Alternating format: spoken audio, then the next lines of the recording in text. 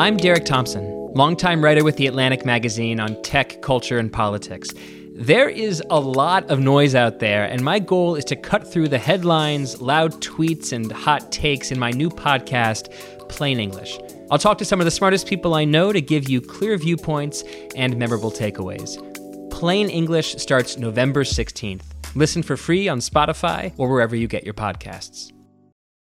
It's Off the Pike, presented by FanDuel. The road to the NBA Finals starts now, and FanDuel is the best place to get in on the action. Right now, you can check out the new and improved Quick Bets, which are back and better than ever for the NBA playoffs on FanDuel. Find what you're looking for faster and easier with more props right at your fingertips. You can check out live bets like 3-minute markets and exclusive live bets like quarter player props, player assist combos, and more. So download the app today and bet with FanDuel, official partner of the NBA.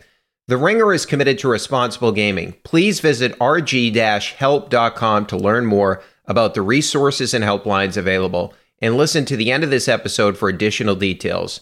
Must be 21 plus, 18 plus in DC, and present in select states. Gambling problem? Call 1-800-GAMBLER or visit rg-help.com. There's no better feeling than a personal win, and the State Farm Personal Price Plan can help you do just that. Talk to a State Farm agent today to learn how you can bundle and save with the Personal Price Plan. Like a good neighbor, State Farm is there. Prices are based on rating plans that vary by state. Coverage options are selected by the customer. Availability, amount of discounts and savings, and eligibility vary by state.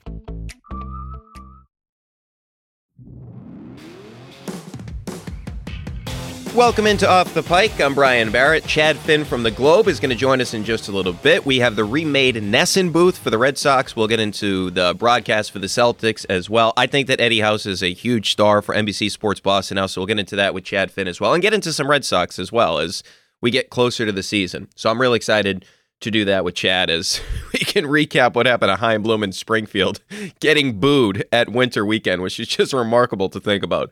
But I do want to start with the C's because they extended their winning streak to 9 games on Saturday. They end up beating the Toronto Raptors 106-104. They're the best team in the NBA, and they're the best road team in the NBA as well. But man, that game could have been a real disaster in terms of the long-term impact, right? You had Marcus Smart go down with an ankle injury. That thing looked nasty. And then Robert Williams doesn't come back out after halftime for what the team called a hyperextension of his knee, his surgically repaired knee, by the way. And then Derek White was taken out of the game with a knee injury. And it just made you hold your breath, right? So the good news is x-rays negative for Marcus Smart's ankle. Joe Mazzulla said he's day-to-day. Rob, he said it's nothing serious there. It was just precautionary. And Mazzulla said White's injury was not serious. And Derek White's like an Iron Man. He's sort of like Tatum. The guy plays every game.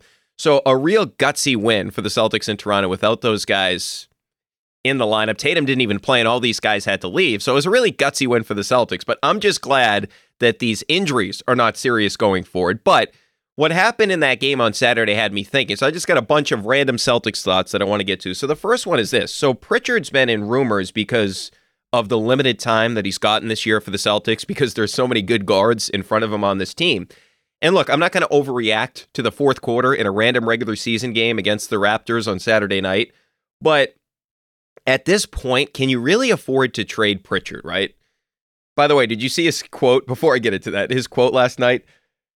I wouldn't be in the position I am today without having a tough mindset. A lot of people look at me, I'm a 6'1" white American guard. There's not a lot of us there. So you're going to have to be tough and bring it every day. This is what he was asked about, like, hey, how do you stay ready? How do you stay tough through this whole thing? So that was a hilarious quote from Pritchard after the game. But look, I think having a guy like Blake Griffin around helps him because those guys are close. Because really think about this from Pritchard's perspective. You go from being in the NBA Finals rotation, okay, he was in the rotation in the NBA Finals, to not being in the rotation during the next regular season, not in the next playoff rotation, in the next regular season. That has to be tough for Pritchard. And look at what he did last night. He's a game-high plus 19. He finishes with 12 points. He knocks down 4 threes, or I should say knocks down 3 threes, and he hits 3 in that fourth quarter, rather, when it was winning time. 3 big threes. He put the Celtics up 95-89 with 8 minutes left. He then put them up 101-93, and then the huge one with 90 seconds left where it put him up 106-103. Now, he did have that mind-numbing turnover late when he just inexplicably threw the ball up with 14 seconds left, like right to Gary Trent. It was kind of like the Tatum play the other day. Like I had no idea what he was doing, but the C's held on. They win the game. But huge shots, by the way, from Pritchard. But interesting development. He has now passed Hauser in the rotation. Hauser got a DNP coach's decision. And if you look at Hauser, since the start of December, the Celtics have been outscored by 65 points when Hauser has been on the floor. By far the worst on the team. And his shooting has gone to shit. Since the start of December, he's 21 of 73 from deep, so that's 28.8%. Pre-December, he was a plus 142, right? Juxtapose that to post-December, he's a minus 65. And then from deep, he's 46 of 96, 47.9% from the beginning of the season through the end of November. So the plus minus, we're talking about a 207-point difference, and we're talking about an almost 20% dip-off in terms of his three-point shooting. And Hauser has been targeted a lot defensively, right? So in isolation, he's defended 53 possessions, third most on the Celtics. Opponents are now 23 of 43 when they have Hauser as the isolation defender. That's 54.8%. That's in the 34th percentile. So teams are starting to take advantage of him at that end. And if he isn't hitting shots, unfortunately, I hate to say it like this, but he's useless, right? Like Hauser's one strength is he's an unbelievable shooter. He does that better than anything Pritchard does. But Pritchard can run an offense. He can shoot well enough. He's shooting much better this month than he was previously. And he plays with a ton of energy, right? Like you can tell, like he brings a jolt of energy to the team. So Mazzulla, from my perspective, is making the right decision right now by having Pritchard over Hauser in the rotation. He's more of a positive player right now. And that's more likely to be the case because Pritchard does more things, right? So it's more likely that Pritchard's going to be a good player on a day-to-day basis than Hauser because Hauser is so dependent on that jump shot. And if that jump shot's not falling, he really, really hurts you on the other side of the floor. And the other thing about not moving Pritchard, the reason I wouldn't do it, you look at the guard line right now. White is never hurt, but he got injured last night. Smart has an injury history, and he was hurt last night. Brogdon has a massive injury history. That's part of the reason you only had to give up one first-round pick for the guy. And Jalen has an injury history, right? So you look at the guards, you got to plan for one of those guys going down, and we've already seen it multiple times this season. So Pritchard, and this is not meant to be an indictment, he's 24 years old, and I don't see him getting that much better, right? Because in terms of his ceiling, he's somewhat limited, right? I mean, he's said it himself. I mean, he's limited from an athletic standpoint. He doesn't have a lot of size. So sure, his shooting could get more consistent, but really there isn't some big leap that you could see Pritchard making in the next couple of years. And he's relatively old for where he is in his NBA career, right? 3 years into this thing. But my point being is he isn't the type of piece that's going to bring back somebody big in return, right? And I would imagine if teams like the Warriors and the Bucks could get a guy like Pritchard, they would. That's part of the reason he's in rumors, right? Because teams think, hey, contending teams, we need depth at the guard line. Pritchard would serve that, right? So he's not like, you're not trading him for pieces for your future, right? Like, you're not going to get a big upgrade for trading Pritchard. And the only teams that are going to look at Pritchard, it's not like young teams in the league. Like, ordinarily, a young player, you'd be trading him to a rebuilding type of organization. But I don't really see that with Pritchard because I don't really think there's this big upside there. So if you're going to get some random big back in return for Pritchard, I wouldn't do it because who knows how much that guy's even going to play, right? I think Pritchard's depth and the depth that Pritchard, I should say, provides to this team is more important right now than getting a third big, considering the injury history with these guards and considering that Hauser has fallen off a cliff. All right. So I know you're going to feel, if you look at the big situation, you'll feel uncomfortable with Al being 36, Rob's injury history, and an unproven Cornet, right? And we saw it last night that you had a situation where Rob goes down in that game, but I just rather have the safety blanket of a guy like Pritchard at the guard line than add a third big. Like, I understand the idea to do it, but my assessment is that the depth at the guard position, what he brings is more important than getting a depth big. And I think being out of the rotation has motivated him, right? Like, he looks like he shot out of the cannon when he comes into the game. So that's just a bigger picture thing I'm looking at is I just feel like what Pritchard brings is more important than getting a random third big. The other rotation thing is Cornet played just 8 minutes last night. I'm interested to see what the minute totals are going forward here because I think that's something internally they have to decide on. Like, we're talking about upgrading the third big spot or not. Like, you got to play Cornet more minutes just to see if you think he can hold up in a playoff series if you were going to have the hypothetical injury to Robert Williams. Like, it's happens so many times, or Al Horford has to miss a game, something along those lines in the postseason. Like, I think Kornet's going to have to start to get more minutes here just to sort of get an evaluation of him, right? And I think if they looked at this and said, hey, the right deal is there for a big man, they would consider it. And we know Brad's not afraid to trade picks, but right now, you think about the one guy that could be like a difference maker. It's Jakob Poeltl out there in San Antonio. Their asking price is 2 first-round picks, and maybe that comes down. But remember, Brad's willing to part ways with picks for guys that are going right into the rotation. Derek White, you're giving up a first-round pick because he's going to be in your top 8. Malcolm Brogdon, you're giving up a pick because you know he's going to be one of your best players. That's why I just don't understand the Poeltl thing, right? Like, if Rob and Al are both healthy right now, Poeltl's not going to play. Like, in a playoff series, you're not going to play Poeltl much if you have a healthy Rob and a healthy Al. So you're going to give up 2 first-round picks or give up a first-round pick for an insurance policy? It just doesn't make sense to me whatsoever. I'd much rather have a guy like Pritchard depth at the guard line than adding a guy that may not even play that much. And if you look at Kornet, the defensive rating has been really good when he's on the floor, 107.3. And Memphis leads the league at 109.2. So they've been better than the best defense in the league with Kornet on the floor. And look, it's only 464 minutes. And it's against reserves. So I understand that it's not really like indication of what he definitely is as a player. But I just think internally the C's will come down to the conclusion of, hey, we can get away with a couple of minutes of Kornet in the postseason. And if Al or Rob has to go down, we can play him a little bit more. And there's also the Grant component, right? Where if you look at Cleaning the Glass has the numbers. The Celtics have a 119.3 offensive rating with Grant on the floor at center. And Denver leads the NBA at 118.1. So they've been better than the best offense in the NBA when Grant plays center. Defense has not been good, 118.2 rating, which would be about 29th in the league. So there is a give and take there with Grant in the center minutes. But I think you could convince yourself of, hey, we can get away with that lineup defensively. We'll dial it up once we get into the postseason.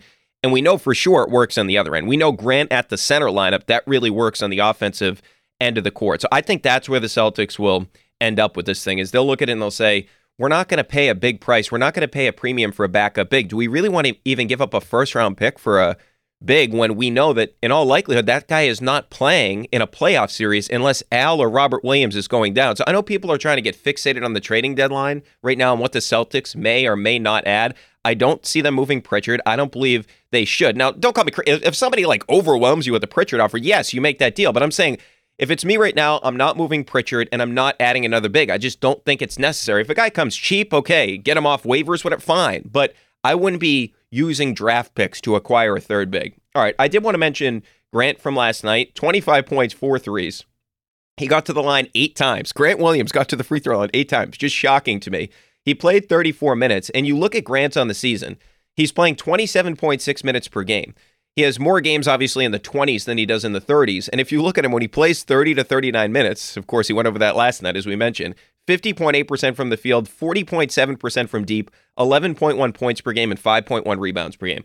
So, like I talked about Pritchard and him being out of the rotation, now Grant is playing more than he did last year, but this is a guy entering his contract season. He could easily be getting more playing time, right? This is another example with the Celtics team of everyone sort of pulling the rope in the same direction.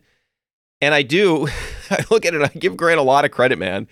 You're in a position right now where you're going to hopefully get a massive contract, and on any other team, Grant Williams would be playing more minutes. Like, in the way he performed last night, it's like, I had 25 points when you played me 34 minutes. Can I get more minutes, please? And you don't have any sort of issue with Grant Williams whatsoever. And I do think that also kind of symbolizes where this team's at, where everybody wants to get back to the championship. And then maybe after this year, and they do win it, that's when we could see some like ego issues with this team, but not right now. Everybody is focused on that one goal. So I do want to thank Sam Presti. Again, he played Al Horford just 28 games the year that Al was in Oklahoma City before he came to the C's. And with Al, so Thursday, 20 points, 10 boards. Now, he only had 5 points on Saturday, but he made the play of the game. Siakam has him in an isolation situation. Al not only stones him, then he blocks him at the rim. Al Horford, 36-year-old Al Horford, out on an island against an all-star swingman and Pascal Siakam, a guy that's on a max contract. Al shut that shit down. He stoned him. It's just like, and it sounds corny to say this, but he is just a winning player. And he's really the perfect role player for this team, right? You have the 2 young stars in Tatum and Brown, and you have a center that is very young in Robert Williams, that Al has to mentor him as well to help him out, because he's had a tough start to his career with all these injuries. And Al just does whatever it takes to win. Like, hey, I'll play center, I'll play 4. You need me to shoot tonight, like against the Golden State Warriors, I'll do that. Like, out of all these moves that Brad has made in terms of the trades, Derek White, Malcolm Brogdon, and Al is the best one in terms of the trade value, right? Sure, there's luck involved, right? Like, did anybody really think Al was going to be this good when he returned?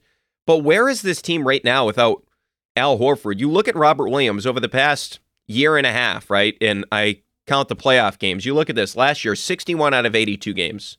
Playoffs, 17 out of 24. This year, 15 out of 47. And he went down again last night, as we saw. So he's played 90 out of a possible 153 games. That's just north of 60%. So this guy is basically missing 4 out of every 10 games. And I know it doesn't really work out that way, but just to put that into context of how often he misses games, 40% of the time he's missing games. So this team doesn't make the finals last year without Al. They're not the best team in the NBA right now without Al. Like, I'm a big numbers guy, but with Al, fuck the numbers. His value, you can't measure it with stats. What he brings to this team doing so many different things. And by the way, speaking of value, the Celtics during this 9-game winning streak, guess what's happening? We saw it last night, the defense late in the game with Al Horford, but the Celtics defense is back. So 9-game winning streak, the Celtics have a 107.8 defensive rating. You guessed it, best in the NBA. So what we're seeing is when this team wants to dial it up defensively, they can put the vice grips on you and stop anybody in the league. And this is important because you're going to have games like you did against the Golden State Warriors the other night on Thursday where you have a 104.3 offensive rating. And by the way, if you just put that in the context of the league, the Rockets are dead last at 109.1. The Celtics had a 104.3 offensive rating in that game against Golden State. They shot 39.8% from the field. But they won, right? Because they held the Warriors to 40% shooting. How did they beat the Bucks in the postseason last year? You held the Bucks to a 99.7 offensive rating. No team's offensive rating last year was worse than 103.8. So you made a team worse, 4 points worse than the tanking Thunder last year in the conference semifinals with a 2-time MVP, Giannis Antetokounmpo. And I get they didn't have Middleton and all that, but the 99.7 rating is important because the Celtics offense in that series was not great. 108.8 rating, that would have ranked around 26 last season in the NBA.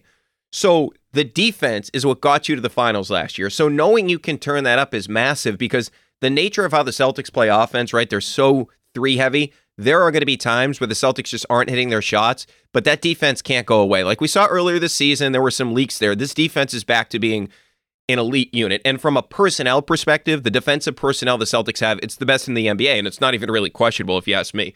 One last note, Malcolm Brogdon had 10 third quarter points against the Raptors, almost played that whole third. He was at 34 minutes and 40 seconds last night. He finishes with 23 points. So you got the big minutes from Brogdon. And what stuck out to me about that game is this is why you got Brogdon the third quarter last night. A guy that can take over the game when either Tatum or Brown are not playing, like last night with Tatum out of the lineup, or just when you need a third guy to get you buckets, right? So that was big to me, just seeing Malcolm Brogdon being able to carry the offense for a good portion of that third quarter to keep you afloat, to keep you in the game. That's why you traded for that guy. Okay. Oh, and then the quote of the night, Jaylen Brown. We're a team. It doesn't matter who rolls the ball out or which team is doing what. I got my money on the C's. I don't know if I can say that. So he made a betting joke accidentally. But the quote did stick out to me because this is how Jaylen's been playing all season long, right? Like we talk about his improvements all the time, but he plays like he's pissed off every night. And I love that. He's such a tone setter for this team where he's saying, my money's on the Celtics because he believes they're going to win every night because of the effort they bring to the table. And I did want to mention this. So like I'm talking about what the C's should or should not do at the trading deadline, like with the Pritchard thing, with the big man thing and all that. I just want to mention this, okay?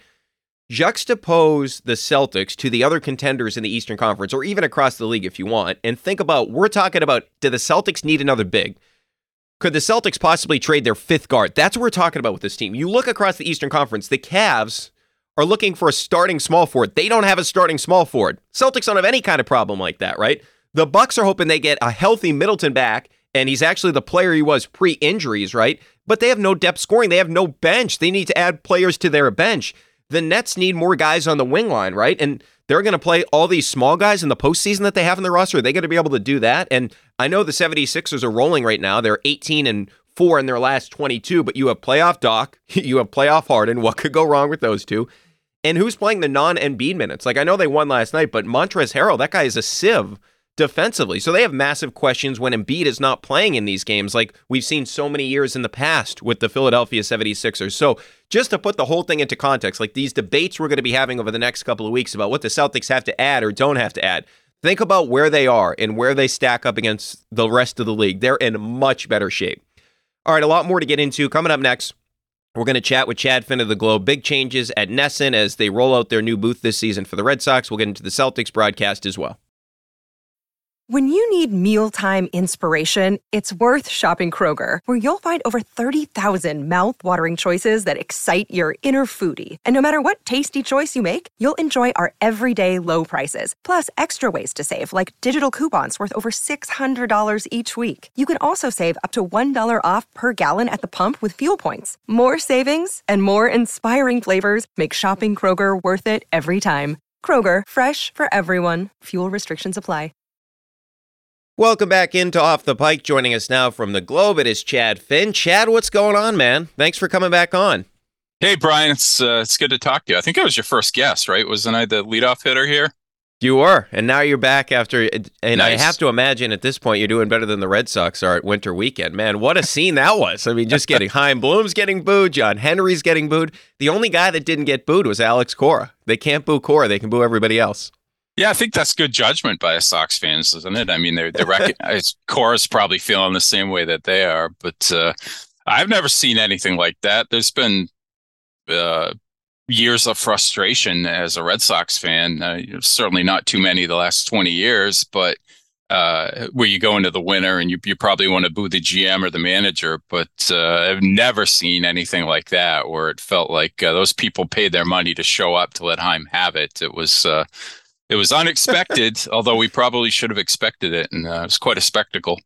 Well, according to Chaim, he's from Philly, so he can handle it. So we'll see. We'll see how that goes going forward. But I wanted to have you on because you had the story over the weekend. They basically make the announcement at Winter Weekend that the NESN broadcast, and you pointed out in your article that Uke is going to be the main color analyst, and then they got a bunch of guys rotating. So what does that mean for Uke? Like how many, because last year they really had him in the mix too. It felt like after Eck, I don't know the exact number, but he was basically their number 2 guy after Eck. So what did you make of the decision for them to have Uke as the main guy, so to speak? Yeah, I mean, they've got huge voids to fill. Obviously, Eckersley, as good a baseball analyst as there is, and a likable personality and unique and all those things. Did it for 20 years, did about 75 games last year. You got to fill those shoes if you can, which you can't, but you got to try. And you also have to fill that gap in the schedule. And then Maserati, Tony Maserati, they decided not to bring back, and that's another 40 to 45 games. And he got the weekend assignments a lot. So that's when people don't really want to work. You're fine doing it weeknights, but it's harder to maybe get people in a rotation to do it Saturday, Sunday. So that's another big gap to fill. And they kind of did it by patchwork. Uke will be doing about 70. I think he was the most well-received out of the new people that they brought in last year. Kevin Millar will be doing about 20, which is what he did last year. Texas games, he'll do a shtick and all of that. I know he drove some people last year kind of crazy because he doesn't prepare. He just goes in with his routine. And if it's a 3-man booth, it leaves the actual analysis to the other guy. Merloni's going to split a bunch between WEI and NESN. So he's going to end up doing about 90, 95 games in total. And Middlebrooks isn't quite sure how many he's going to get. I got probably around 40 for him, but he's also going to be in the studio for a bunch. So he knows his schedule is 40, 45 games in the studio. And they're also going to use Tim Wakefield as they third voice often, where they try to go for that pitcher-hitter dynamic that Remy and Eckersley had so well. So Wakefield will be there in a lot more than he has been in the past couple of years. Yeah, it's an interesting group. So before I get into this group in particular with Millar, by the way, you're completely right on that. He is completely out there. Like, I know he's got a very entertaining TV show and all that, but when he was doing Red Sox games at points last year, I'm like, has he watched the team at all? Like, he was talking more about the Toronto Blue Jays than he was the Red Sox in a game they played. Like, he's talking about Bo Bichette. I'm like, stop talking about Bo Bichette. And the other thing he does a lot is he drove Ack nuts. He did? When they were in the booth together. Yeah, because Eckersley's big thing was and you think he's kind of off the cuff and that it all comes easily for him, but he's a baseball nut. He would go home after the games and watch Oakland, Seattle, and know about the fourth guy out of the bullpen for Seattle when they came to Boston the next week. Millar's the opposite of that. He's doing cowboy up shtick still, and it didn't really mesh in that 3-man booth the way they thought. Yeah, so I guess that would be the one surprise that they're bringing him back. I get he's a name and all that, but I am kind of surprised that he's back this year. So what do you think happened with Maz? Was he just not well received? Because it was only 1 year. It's not like the guy was around for 2-3 years. And I know he's got, a totally different personality on 98.5 where it's, more of a radio show. It's hot takey. So was that part of it too? Just the fact that, on the radio, he's killing the team a lot? Like, is that part of the equation here? I don't know, because they shouldn't have hired him in the first place if that bothered them after having him for a year. He's been on 98.5 since 2009. This is nothing new. Everything has sucked for 14 years with him. So they couldn't have been caught off guard. And, for the most part, the people I heard from about him liked him. There's certainly an element of people are turned off by his radio persona. That didn't want him part of the broadcast. But there's also an element of people who heard him on the broadcast and said, oh, yeah, this is the guy who used to write for the Herald who I enjoyed reading, who still really likes and cares about baseball. And what he's doing 2 to 6 on the radio station 5 days a week isn't really how he is. It's entertainment. I think people were mostly okay with that. And I heard from people just couldn't stand him because of the radio personality. But I really don't know. I don't think he knows why they didn't bring him back. He wanted to come back, and they just told him, you're not going to be part of the mix this year. So maybe they got a commitment from somebody like Middlebrooks, or they signed up Merloni to replace Maz's games. But I think he was caught a little bit off guard by it, and he really was disappointed. Interesting. Yeah. So I'm happy for Lou that he's going on NESN too, in addition to as you mentioned earlier, the games on EEI, because I think Lou as a baseball analyst is really good. Like, I remember when I first started at EEI, and Lou was doing a lot more games than he did last year, and he would pick up on things like pitchers were tipping. Like, he was all up about this when Eduardo Rodriguez is on the mound. So he's obviously... Yeah, I forgot about that. Yeah, like he always knew when Erod was tipping, and he would tweet it right away as well. So he's really good as just like a baseball analyst. And I think the other thing that Lou really has going for him as he gets set to do the NESN games is, like, he's from here, right? Like, most of these other guys, like, we know them as Red Sox, but Lou was like a fan of the Red Sox before he was a Major League Baseball player. So I do think that he's going to have this unique ability to relate to the audience, maybe more so than any of the other color guys they have. Yeah, it's interesting with Lou because his career path could have gone a different way after he retired. He was in the mix to co-host the afternoon drive show at 98.5 that Maserati got. And he was also doing some work for NESN at that point in time, and he took a different path. He went to WEI, ended up having a good run there. I mean, over a decade, that's a good run in sports radio, and did a lot of stuff at NBC Sports Boston, which really, got cut back a lot. They stopped really covering the Red Sox for the most part, and covered their own properties and the Patriots. So he could have ended up being like the successor to Remy in another sort of sliding door scenario, but it didn't go that way. But now he's got that door open again.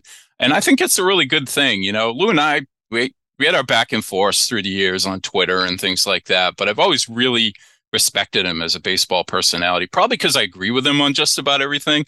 But I like what he has to say. I think he is really insightful, and he's been with O'Brien before. I mean, they did when OB, before he came over to TV after the whole Orsillo debacle, he did Red Sox radio for, I think, 7 years. And Merloni was in the booth for the 2013 World Series with O'Brien. So there's going to be pretty easy chemistry, I think, with those guys right away. And I think this is what Lou's best at. And, I used some quotes from him in my story, but he's kind of burned out on sports radio. His contract wasn't renewed, and it's probably easier for him to say that now, but he said he's glad not to be talking about Mac Jones or how Tatum played against Golden State or those sort of things, and just being able to focus on the thing that he really cares about. Yeah, I'm excited for him. It's a good opportunity. I can't wait to hear him on NESN. And it's funny, he said the same. He came on this podcast after Rafael Devers signed his extension, we did an emergency pod. He said the same thing. He's just fired up to talk about baseball. And we just, two guys talking baseball for 45 minutes. I think he really enjoyed that compared to having to talk, to his point, about Mac Jones. So I'm excited for that. So how about Middlebrooks? Because they gave him a little bit of an opportunity last year. What did you make of his limited time in the booth? I know we see him all the time, after the games, before the games, etc. But what did you make of him as an in-game analyst? He got that 4-game series late in the season with Baltimore. They had planned to put him in there for 2. It was after the news came out that Eckersley was retiring, and they were almost sort of scrambling to quasi-audition people for this season.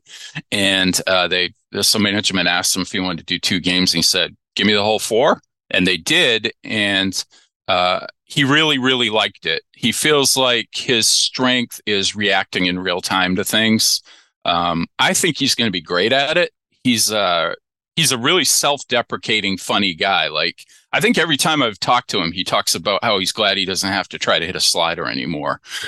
So he can make fun of himself. He kind of he's married to Jenny Dell, who's really well liked as a Red Sox sideline reporter for a few years, and he always talks about her like she's the one giving him the best advice and keeping him in his place. And yeah, a few jokes about stuff like that, people really like it too. They seem to have a really great relationship and comes to social media with them once in a while. So I think Will's going to be a star. They tried him out in the booth, I think, before last season. It's sort of an audition, and decided that the studio at that point in time was the best fit for him. But I can see him really blossoming in this, him really blossoming in this, and becoming the one that the fans want to hear more than anybody else.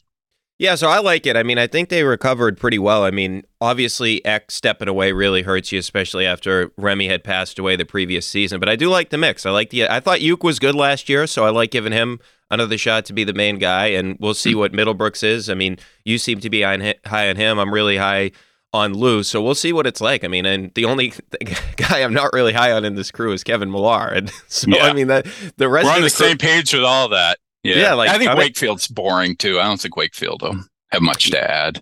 Yeah, but you said so for him, it's going to be more like he would always be like in a 3-man booth type of situation. He wouldn't just be the main guy.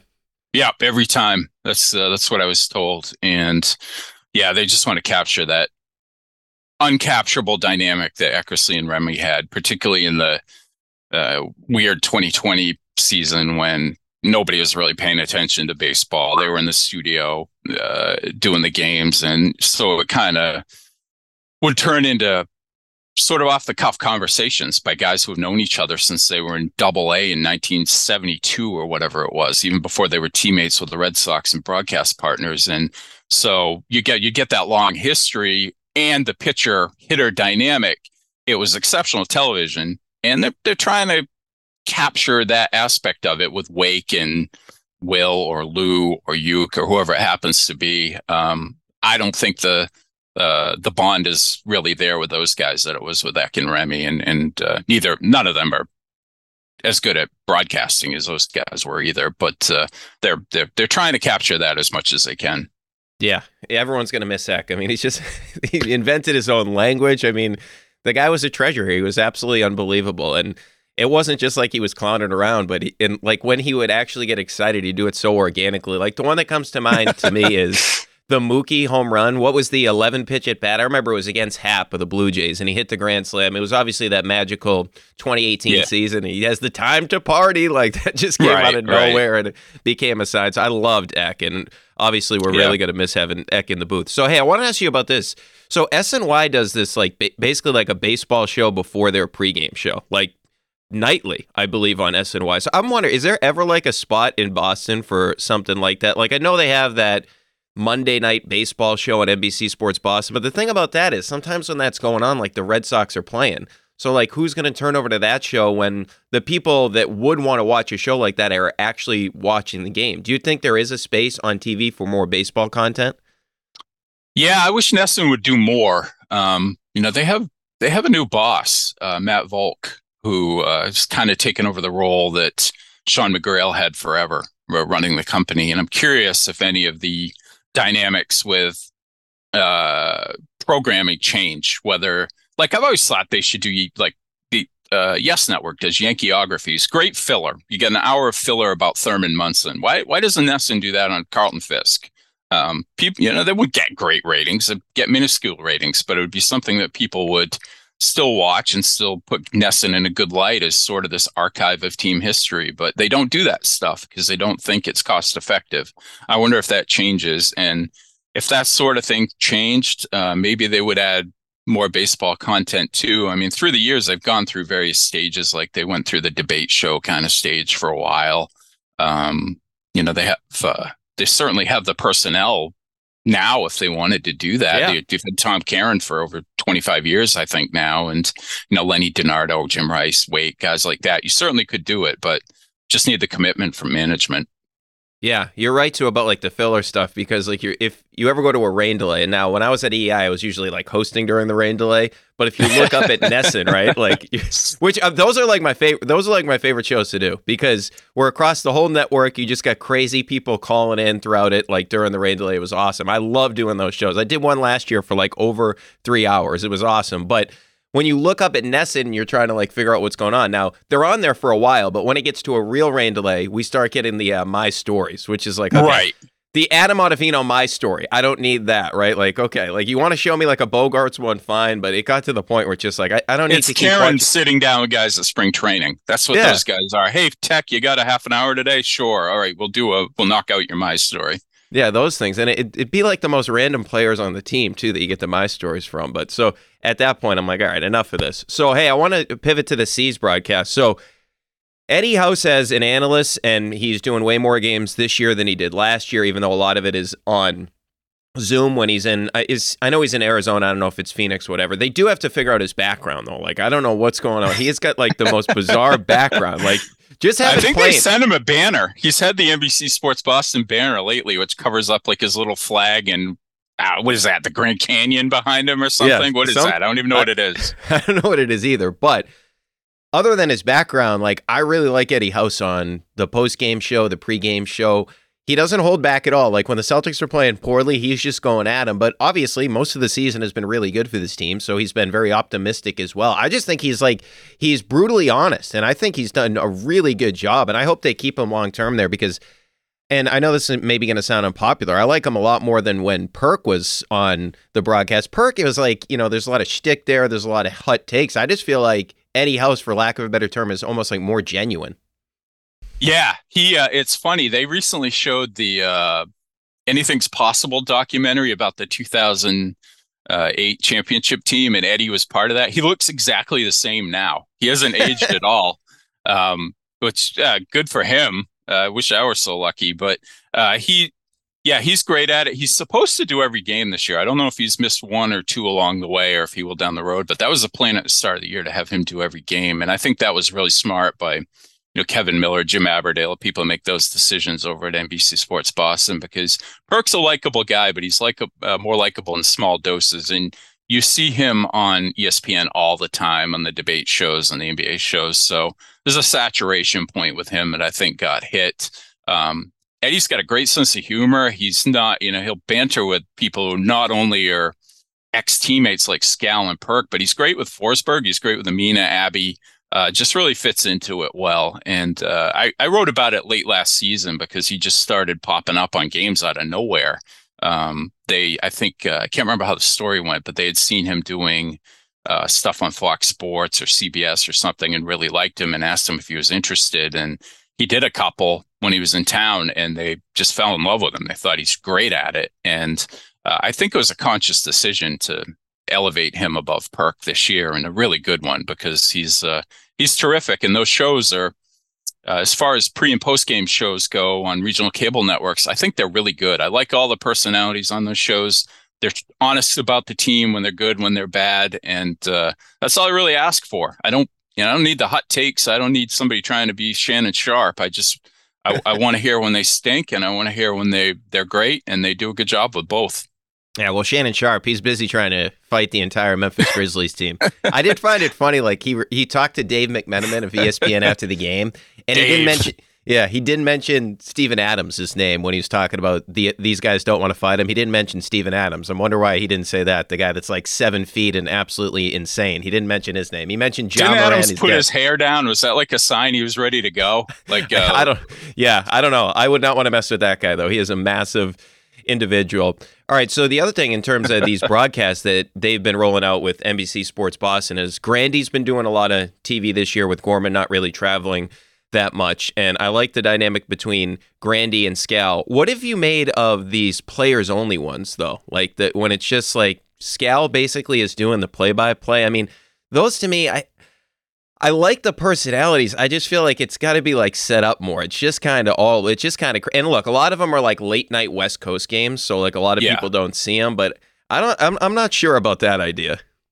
Yeah, Mike really didn't want to travel last year, and he still was for the most part. And they cut that back this year, so he basically does the East Coast road games that he wants to. It's kind of like what Joe Castig's going to be doing on the Red Sox broadcast this year, where he'll go to, I think Lou told me this, Joe's going to go to the cities that he likes, Cleveland, Baltimore, the ones you hear about during the broadcasts all the time. So that's what Mike's doing too. And they're really fortunate to be able to pull Grandy, who was a TV guy in Minnesota 20 plus years ago before he came to take the radio gig with the Celtics, be able to pull him over and have him just fit in absolutely seamlessly with Scal. I mean, that I can't imagine there's another broadcast and regional one in the NBA that has that ability. But I think I think those two have a really good rapport.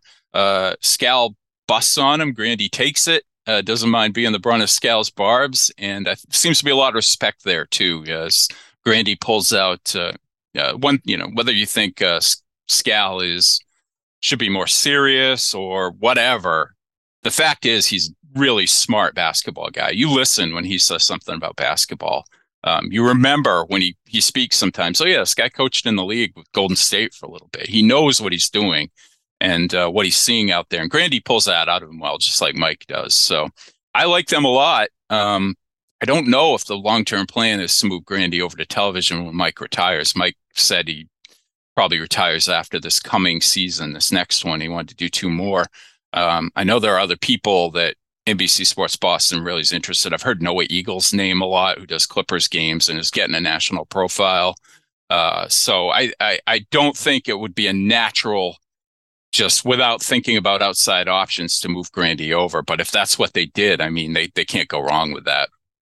Yeah, I mean, Grandy's great on TV. He's also great on the radio. I guess that would be the only downside, right? Because we envision the Celtics team obviously making a deep run this year, but into the foreseeable future. And like, you need those radio calls, like for the history of the franchise, to have a guy like Grandy on the call. So that would be the unfortunate part if Grandy went to TV. Like, this is kind of cool, like the gig he has, the hybrid gig of doing a ton of TV games, but also like when the playoffs come, he's going to be calling every playoff game, which I always feel bad for, like the local TV announcers. I mean, I know Jack Edwards lets everybody know that after what is it? He lets everybody know, like, he's tweeting about like the game call when he's watching it, like when he's not calling the game. So I always did feel bad about that, but that would be missed if Grandy wasn't on the post game calls. Yeah, I got a bunch of grief about 10 years ago, back when I first started in the beat, because I wrote about Jack complaining to me without necessarily knowing about it, that he wasn't sent to Vancouver when they won the cup. He was really mad, and he got a lot of backlash from that, I think, from corporate over there, but hasn't really stopped him through the years about complaining about it. But yeah, I've always felt kind of bad for Mike, because you don't get that long run like the radio guys do. He seems to get pretty damn good tickets when he's not calling the games. You see him right there behind the basket, sitting next to Ainge in the past or something like that. So I think he does okay, but they have such good broadcast teams that I know when I watch from a basketball fan standpoint rather than the media standpoint, I'm watching their broadcast over TNT or ESPN every opportunity I get when it's one or the other. And I think most Celtics fans probably feel that way too. Yeah, I love the argument they had. It was like a couple weeks ago. It was Grandy and Scal, and they were talking about the dead ball era, like Grandy was talking about that in terms of basketball, the live ball era, how like offense is blowing up and Scal's trying to figure out, wait, when did this start? And they're just going back and forth on the logistics of it for 5 minutes. And it was hilarious to listen to them go back and forth arguing about this. And did you see the game where Rob broke the rim? And, yes. Was that Denver? Yeah. Yes. They had to basically do a podcast for 40 minutes while they were waiting for the rim to be fixed. I thought they were great. I mean, I stayed there and watched, and a lot of broadcast teams would probably switch away and check back periodically to see if the game had restarted. But they did a pretty remarkable job of keeping the audience during a really weird situation. Yeah, we are lucky that we have a bunch of great announcers here locally right now. So, hey, I want to get your take on winter weekend. So it felt really weird. Like we talked about it at the beginning, but so Chaim Bloom was like asked about the Mookie situation, and he said, we didn't sign him because when you make those bets, those are big bets. God. Stay with me as he's getting booed. Stay with me. Those bets are better up front than the back end. If you want to make that bet, you better be ready to back up that with a whole lot of young talent. We weren't ready to back up that bet. We didn't have young talent.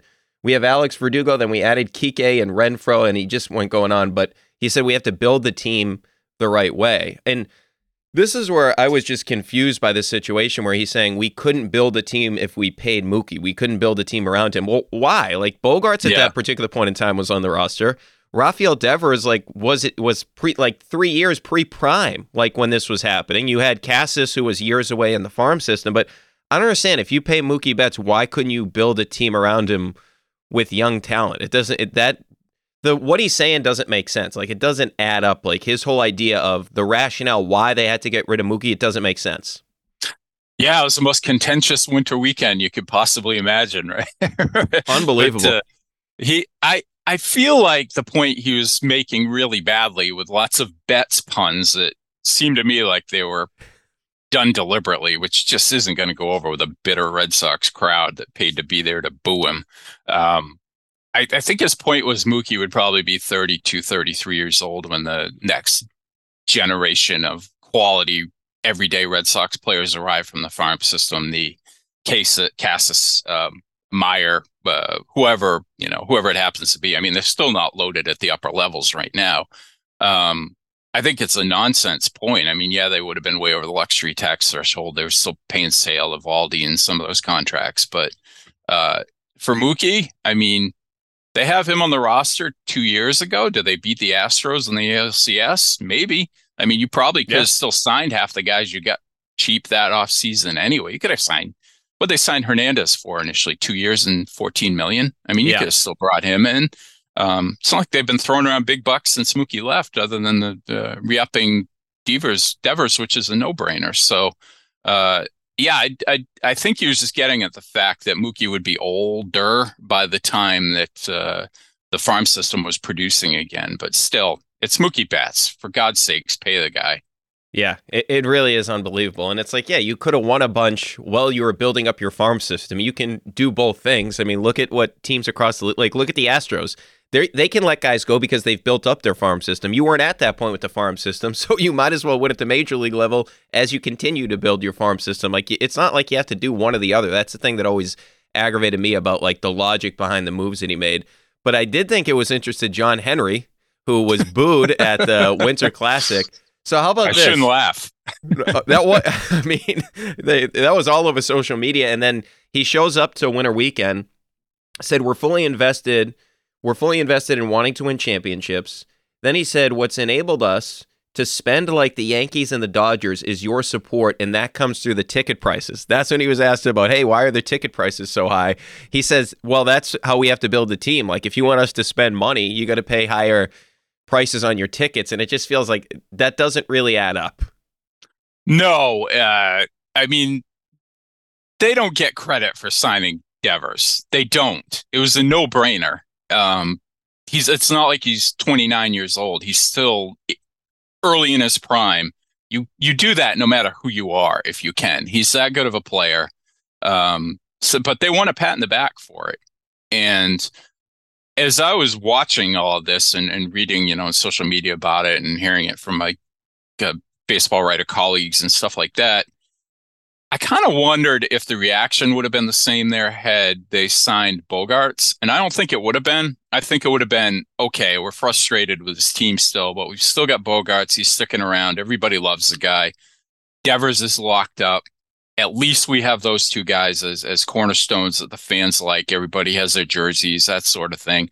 Now it still feels like they want that credit for keeping one of the best young hitters in baseball, and they want you to ignore the fact that they completely underestimated or just really weren't interested in the first place. That's my theory. They never made him a real offer until they knew that bigger offers are coming with Bogarts. That had he stayed, fans would have been okay with that. But they don't want people blaming them for him leaving, and it feels like they're trying to have it both ways there. Yeah, well, it's unbelievable because if you had just put in the Jose Altuve deal on the table, it was reported he would have accepted that before last season. But instead, you offered him less money than Trevor Story, so he wasn't going to sign that. And then to the Devers point, like, if anything, the ownership group should be mad at Heim. Like, if you went to Devers years before he was close to free agency, you probably could have gotten him for a team-friendly deal. And that's what all these other teams across the league are starting to do when you look at, like, the Atlanta Braves. They sign their guys early because it's a lot easier for Rafi to be like, yeah, you know what? 250 is not good enough. 212 is not good enough when he's 2 years away from free agency. If he went to Devers like right when he got here or the year after he got here, you could have got him on a pretty decent deal because, I mean, that's life-altering money. It's very difficult. Like Mookie said that the toughest one to pass up was the $100 million. That was the toughest one. And then when it got to 2, he's like, all right, I'm good. Like, I know that money's going to be there. Yeah. And instead with Rafi, like they never really made that initial offer until last year, and it was too late at that point. When he saw 212, he's like, okay, like the Austin Riley deal, when he saw that, he's like, okay, that's like the least amount of money I'm going to get, so why would I sign at that point? So that's my whole thing with the Chaim Bloom situation is the ownership group should be mad at him. Like, you're paying more money to Rafael Devers because you couldn't get him on a team-friendly deal. I mean, look, it's not my money, obviously. I'm happy that they have Rafael Devers signed up long-term, but how about Chris Sale? So Sale is at the winter celebration, whatever you call it, winter weekend. He said this: I owe these people something. I owe everybody. I owe my teammates, the starting pitchers, who I'm supposed to be. I owe the front office. He's had 36 starts since signing that contract extension. And like he mentioned that many. Wow. Yeah, actually that does seem high. Remember 2 years ago he said that he was embarrassed for his family, like when he pitched poorly. And, like, I have some level of empathy for Sale, but, like, these things that he comes out, like, he says all these, like, crazy things about how he's in it for the team, he's embarrassed, he feels like he owes the organization stuff. That's all well and good, but it's getting to the point where it's hollow with him. And I know it's not his fault. Like, these are not fake injuries. These are legitimate injuries. But at some point, Chad, like, we got to get at least somewhere close to a full season with this guy. Just give us one under the contract. Yeah, I sometimes, this is often a little tangent, but sometimes I think about what athletes would be good on TV, radio, they're still active. And I actually think Sale would be one. He's not like super outgoing with the media. He's great if you ask him about a teammate, but he doesn't really talk about himself very much. But he's friggin' fantastic when he's pissed at himself. And yeah, I think if you could get him to be candid like that in the broadcast booth or bring out that actual real personality, which like my colleague Pete Abe and Peter Abraham, some of the beat writers were saying he was as happy and giddy as they've ever seen him at Winter Weekend. I feel like he's actually got a great personality. I'd like to see that come out more, but I'm the idiot that trusts that he's going to be good this year. I liked what I saw when he came back and pitched his, 6 innings or whatever it was last season before he his crap luck came into play again. He hit a line drive, he fell off his Schwinn or whatever it was that TV something when he was rehabbing. It's been one lousy thing after another with him that almost seemed like it's out of his control. So as long as the arm is sound, and it looked sound for that really brief flicker last year when he was on the mound, I think he can be pretty good again, as long as, the anvil doesn't fall on him or something.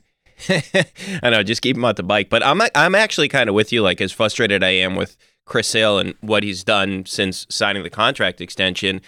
Alex Cora said multiple times last year that his changeup's back. And that's what he didn't have 2 years ago, right? Like, if you look at his numbers against righties, he couldn't get him out because his changeup, They hit 444 off his changeup. So the fact that he actually has the third pitch back, I do feel optimistic. Although I don't buy his whole thing that, hey, his arm's technically 30 because he's basically missed 4 years. I don't buy that. Like, I think the injuries add up, Chris. Like, I don't think that accounts for it. That's the old Tommy John line where he always used to say his elbow was like 8 years old when he was 44 or something. Yeah, but I mean, I hope they get something out. I hope they really, because they really need him at the top end of the rotation, because the rest of the guys you look at, like Paxton, obviously there's an injury history there.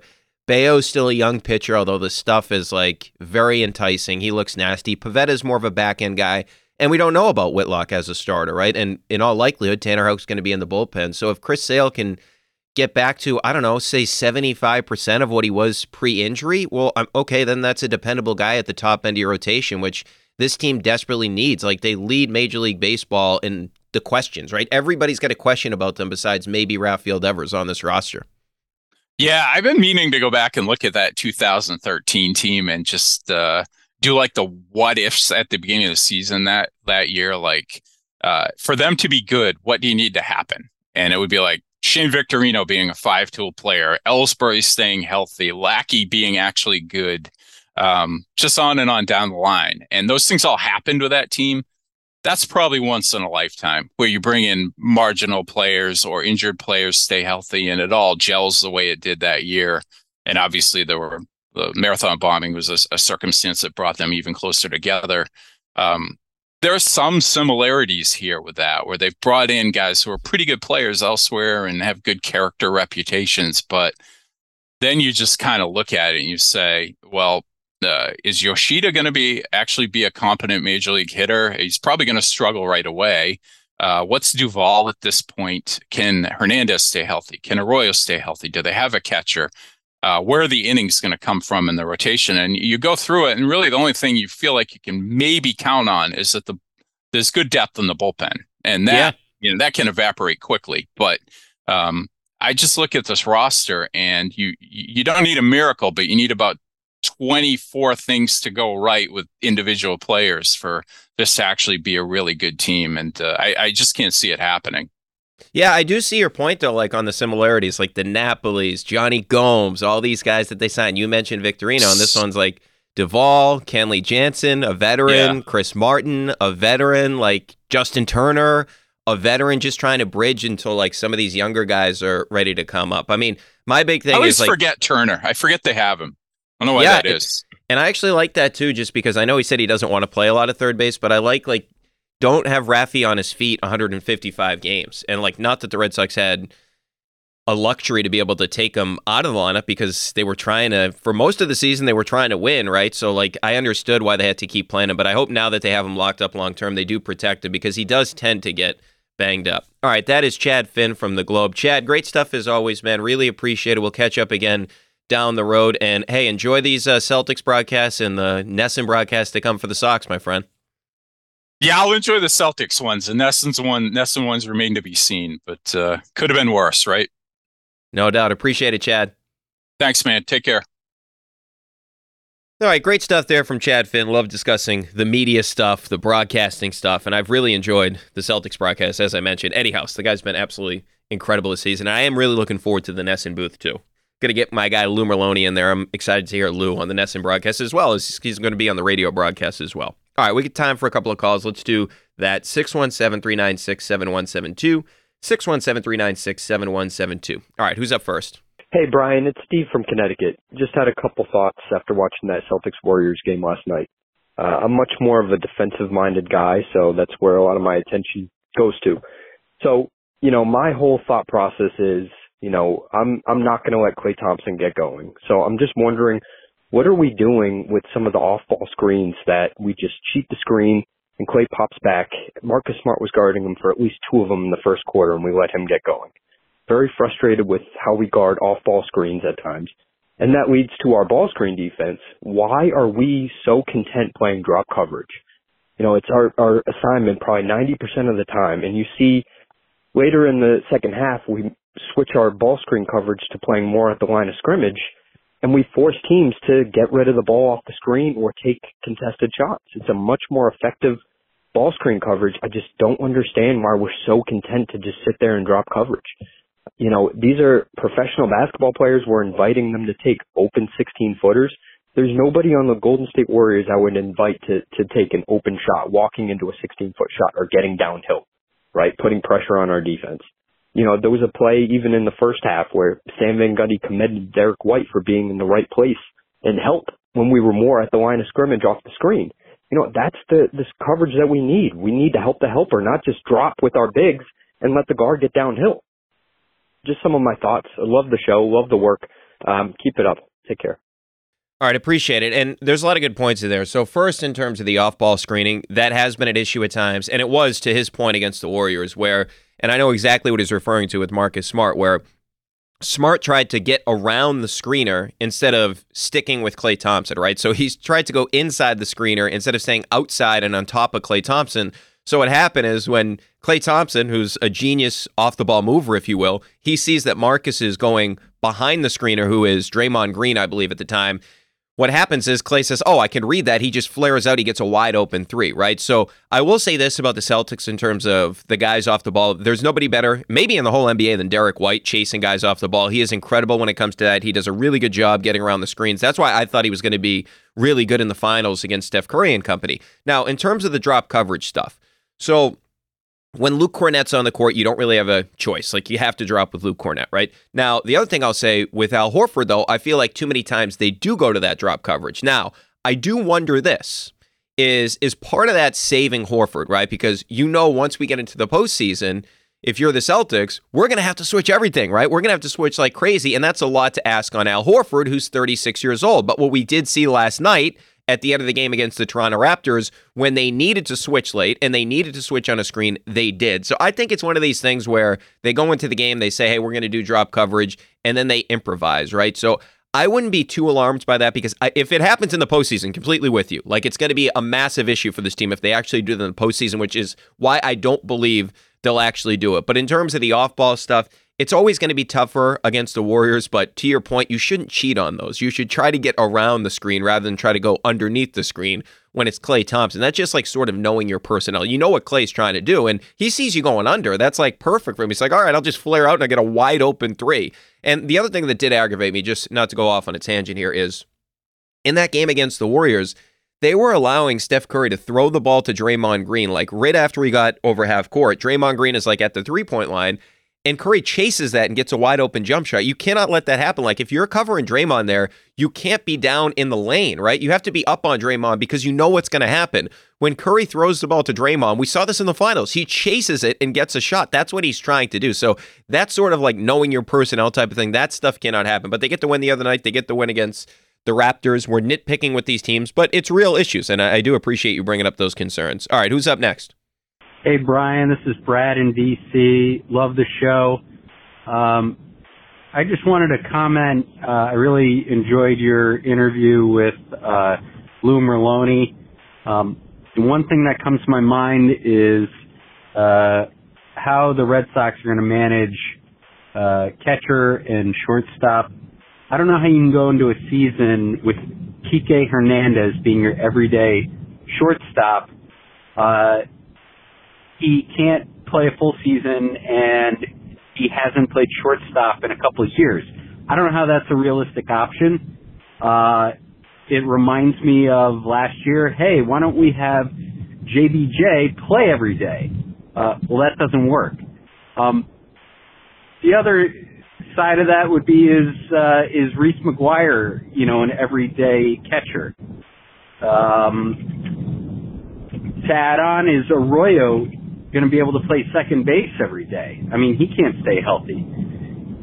So Merloni brought these points up. I know they're not done trading, making moves this offseason, but it just speaks again to how this team cannot plan.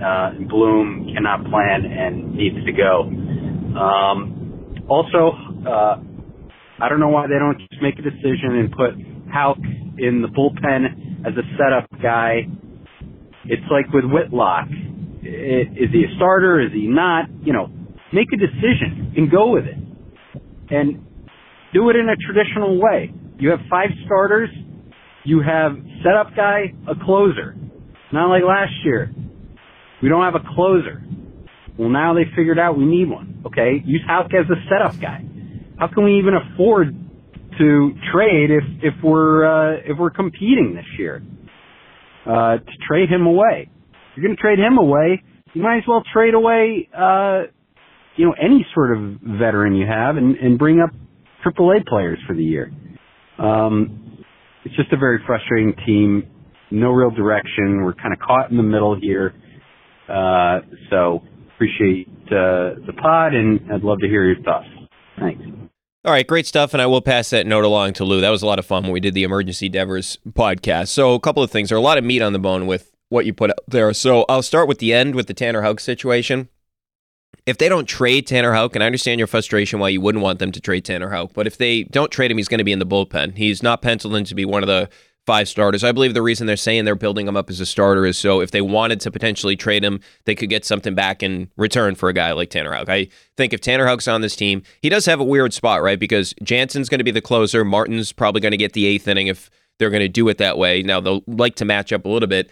And then you have Schreiber, who's absolutely nasty. So Houck is in sort of like a weird spot. But I do believe Houck's going to be in the bullpen. I don't think he'll be in the rotation. Unless really they wanted to try something unique and go with a 6-man rotation this season. I mean, they could seriously do that if they wanted to, based on the depth they have at starting pitching. But I believe that Houck's going to be in the bullpen. And maybe that is part of the rationale is, hey, maybe eventually this year we go to a 6-man rotation. We put Houck in the rotation. So I don't think they're completely convinced on what Houck is as a pitcher, but if you're asking me right now, I lean towards him being a reliever. No, the other part about the catching, they could add another catcher. Now, they're going to go, it seems like right now, with the McGuire-Wong platoon there, but I will say this, I think they could add another catcher. So just keep an eye on that. They could add another catcher. I'm not saying it's going to be like some stud catcher. I think they could add another catcher there, and I think that could come down before we get into the season here, that they add somebody else. But McGuire was really good when he came over. I know that they got frustrated at times with the way that Vasquez called games. Like if you look at the ERAs 2 years ago, they were all better with Plawecki than with Vasquez. Vasquez is just not a great game caller. McGuire's a good game caller. We'll see what Wong is. Obviously,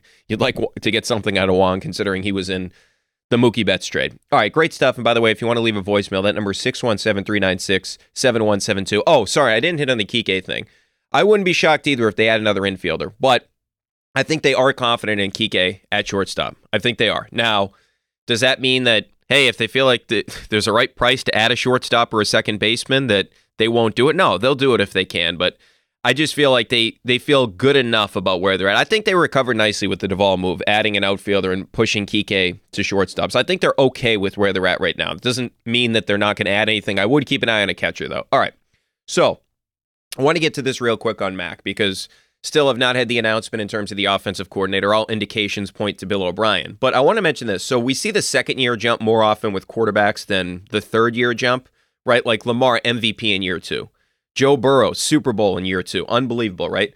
But those guys are really, really special players, right? Like Lamar took over the league because he's the best athlete maybe we've ever seen at the position, right? I mean, or at least in the family photo, you think Michael Vick, Cam Newton, etc.